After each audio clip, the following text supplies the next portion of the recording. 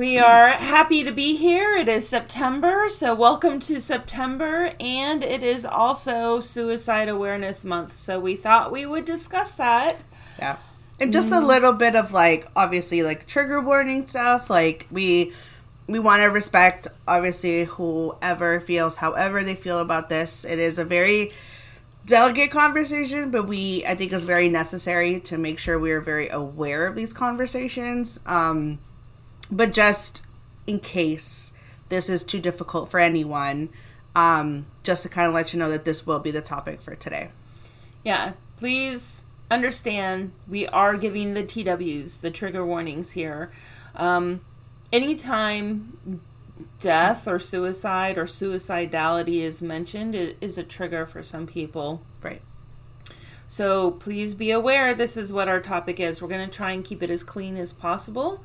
But we're also going to talk about certain situations that come up. For example, we're going to talk about how,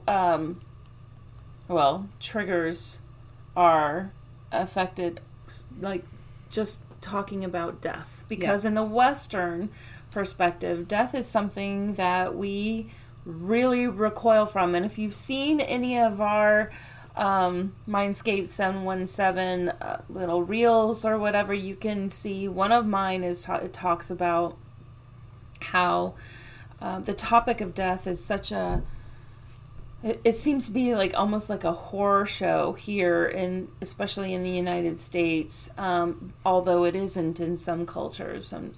Some cultures it's considered living a good life, or right. Having lived a long life, having achieved wisdom, having achieved self-actualization, all this kind of stuff. So we do understand that some people are afraid to even talk about death because of the fear behind it. Well, the fear here, right? The first thing you say is, I feel like I want to die, and you get put in a hospital and you're deemed crazy, right?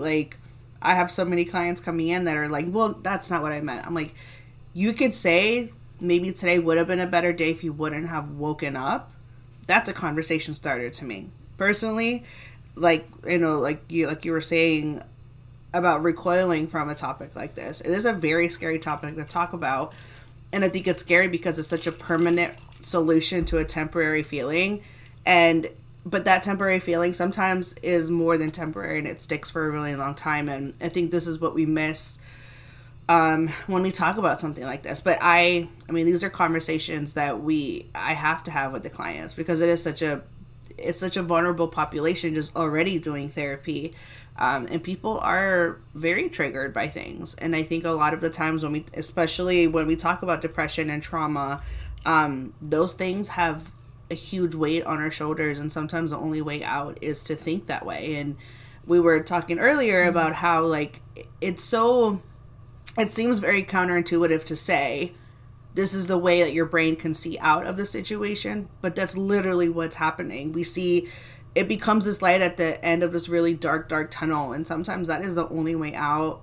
But people that want to go ahead and take that step in their life, you will never know until it happens. And these are the conversations where we try to find the differentiation between suicidal ideation and self-harming. Because those are very different when we start looking at what the definitions are and how it presents something in therapy and or in anyone's life.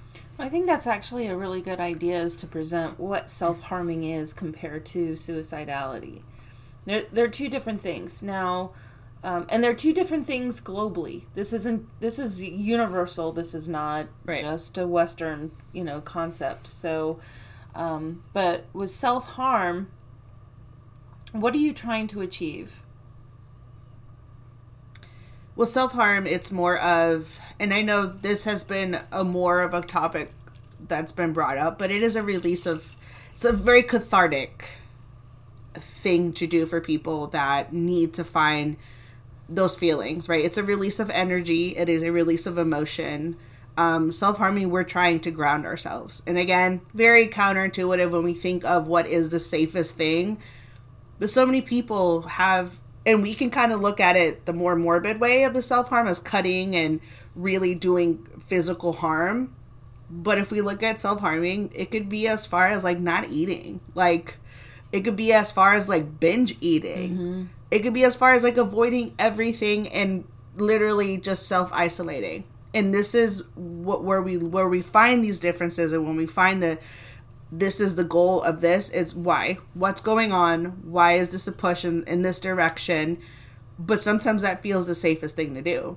Because we can look at the big things of cutting and really doing physical harm where we end up overdosing, we're at the hospital, but there's so many other self-harming, but it's a very cathartic thing for people.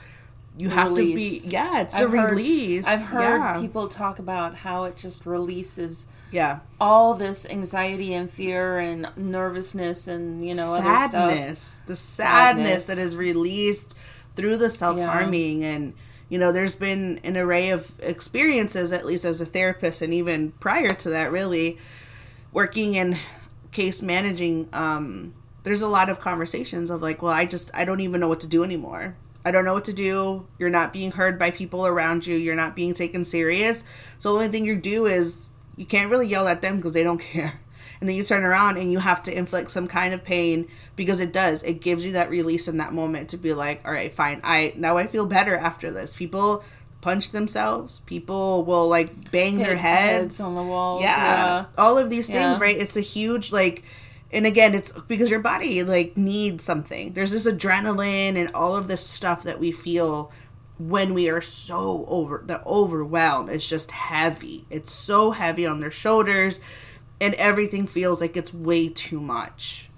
That's the only way out to our brain in those moments. And before we actually got on the podcast, we were talking about, like, the different concepts of society and suicidality. So self-harm can lead to it, but sometimes it doesn't at all. Yeah. It's completely separate. So because of that release, a lot of people are okay. And if they get help, or if they just talk to somebody and vent things out, a lot of times they stop the self-harming on their own. Yeah. But it's really important that if you are self-harming, that you seek out some help. Let us know if you need us to find you that help. We will definitely do that. We have no problems doing that. Yeah, I mean it is really hard to walk around with the weight of the world on your shoulders because that's what it is. Yeah. No one is wrong for this, and I know we're very quick to dismiss it, to be like, well, they have more problems than I do. No, that's not how this works. Right. Everybody's got some shit that they got to figure out, and if you have to talk to someone, then find someone. Nobody gets out of life without trauma. Nobody. Absolutely not. And I know a lot of people are not going to like this, but first of all, I don't care because I think we need to have these conversations. Yeah. Because it's really difficult to sit here and say, well, I don't got trauma. All right, let's talk about it. Yeah.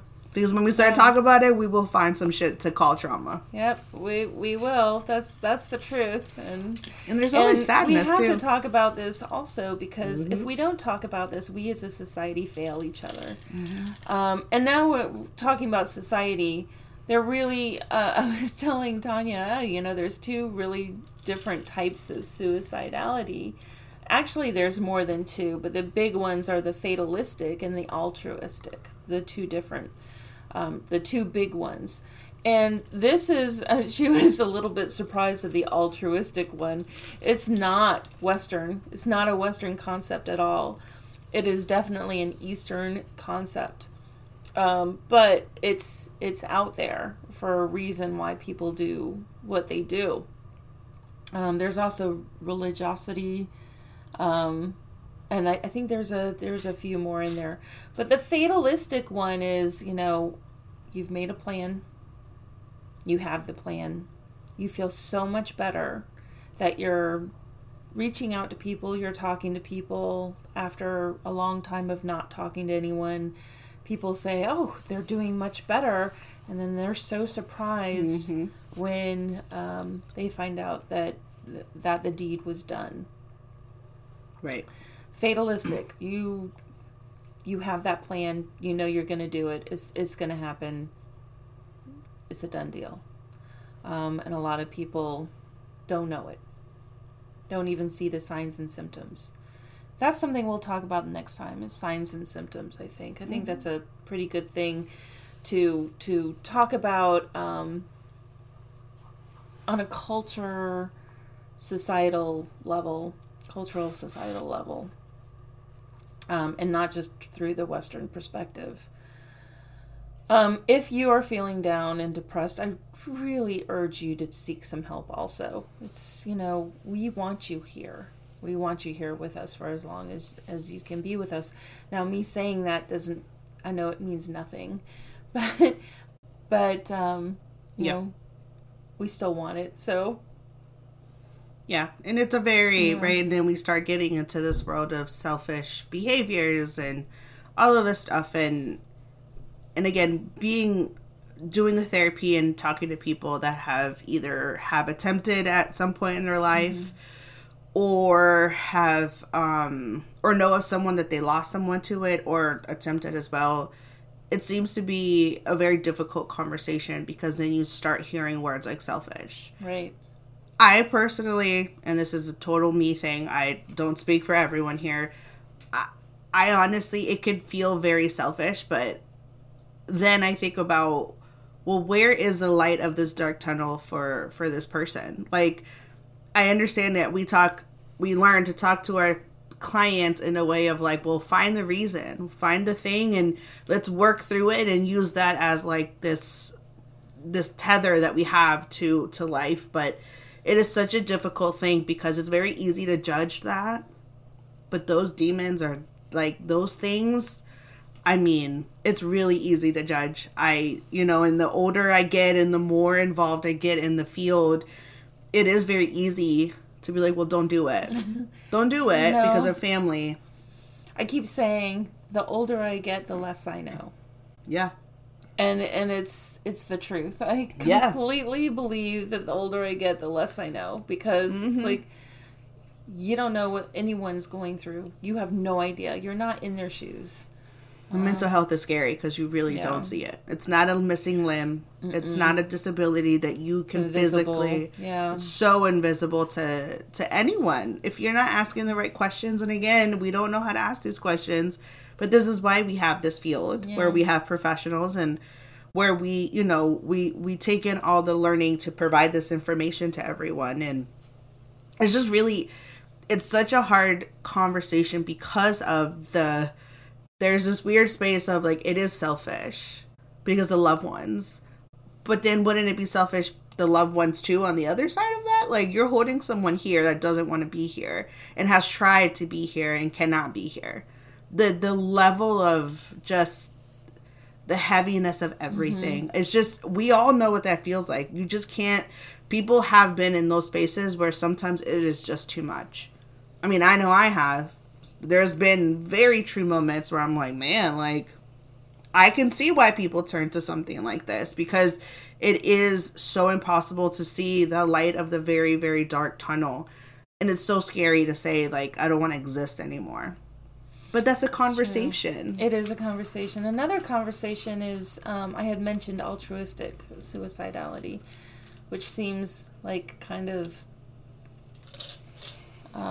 paradoxical. I don't know. It doesn't sound right. Like, how can suicide be altruistic? But if you think about Eastern perspective, some families feel that it is more honorable to do the right thing, whatever, because of whatever secret or something that can come out, that's what they'll do. Or like I just said, there could be this huge family secret that they don't want out, and so they feel that it's the right thing to do the honorable thing. And that's something that you have to remember, is that it's not necessarily talked in individualistic societies. It's more in collectivistic societies, where honor in family means so much more. So there's different types of suicide and unaliving ourselves depending on where we're from. And in either case, it just leaves behind a devastation, even if I'm not saying this is a selfish thing at all, but it does leave, I hate the word but, I should say, and it just leaves turmoil and trauma in its wake. Even when it's altruistic, in the Eastern perspective, it still leaves trauma in its wake, because then you have like almost like a legend in the family that you have to live up to with the honor and everything else. So it's it's a very difficult either way, right? This is one of those topics where people are so one or the other. And I think that it's fair. I think you're allowed to have your opinion in any topic in any shape or form. But this is one of those that unfortunately we're just never, I don't think a lot of us are going to agree with this. And I think that it's okay. But I think that the fact that we're having a conversation about it, I think it will allow others to feel a little bit safer with having these conversations, and not have someone be like, well, no, that's selfish. That's dumb. Don't do that. Do this, do that. Like, no, sit the fuck down. Like, we're not here to put more shame on something no one is just okay with this. Like, this is not just like a yay, I'm going to go. It doesn't become yay, I'm going to do this until they're ready for the plan to come to fruition. It is not an okay thing in any way, but sometimes it is the only thing that they see. And that's where it gets sad, because the fact that that's the only way they can see out of this really dark tunnel, it is very heavy in either side of it. We didn't even get to talk about veterans today, and so we're going to have to do that. Oh, absolutely. Veterans, and unfortunately, suicide rates for primary health care. Anyone in healthcare has also gone up. So there's all sorts of... There's a lot of populations. Huge subcultures that absolutely have the rates risen and recently. So absolutely. Anyhow, with that note, this was a very general kind of outlining type of thing. I think we'll go over kind of signs and symptoms next time, and maybe we'll also get into the subcultures. But please take care of yourselves. Yes. All of these warnings and stuff. This is a heavy thing, and if you don't agree and if you don't want to listen this month, we understand. But these are conversations that within the world of mental health, I have every day with my clients just to make sure that they are safe. And I want to make sure that you either hate me and you're safe, or you love me and you're not. And I don't agree with the being happy in therapy and then going and harm. Like, we're going to talk about this shit because it's so important. But if you don't want to or feel comfortable, please do yourself a favor and do not participate if this is too much. We are here to provide information. We are here for you on the other side if you need anything. This is a very difficult conversation, and I know it's all over TikTok. It's all over everywhere, but it is such a difficult conversation. We're also trying to let you know we're a safe space. Yeah. So if you feel the need to talk about it, then we are that safe space. We know how difficult the topic is. We both had clients that have been there, done that, sometimes before, sometimes after they've attempted. We just want you to be safe. And we just want the information to be put out there so that you feel a little bit more safer with it as well. Yeah. So until next time, stay safe, please. We care. We're here. And like Leslie says, self-care is not selfish. This is going to be the tagline for everything. We just, please take care of yourself. Exactly. If nothing else, just make sure you're okay. Exactly. Take care.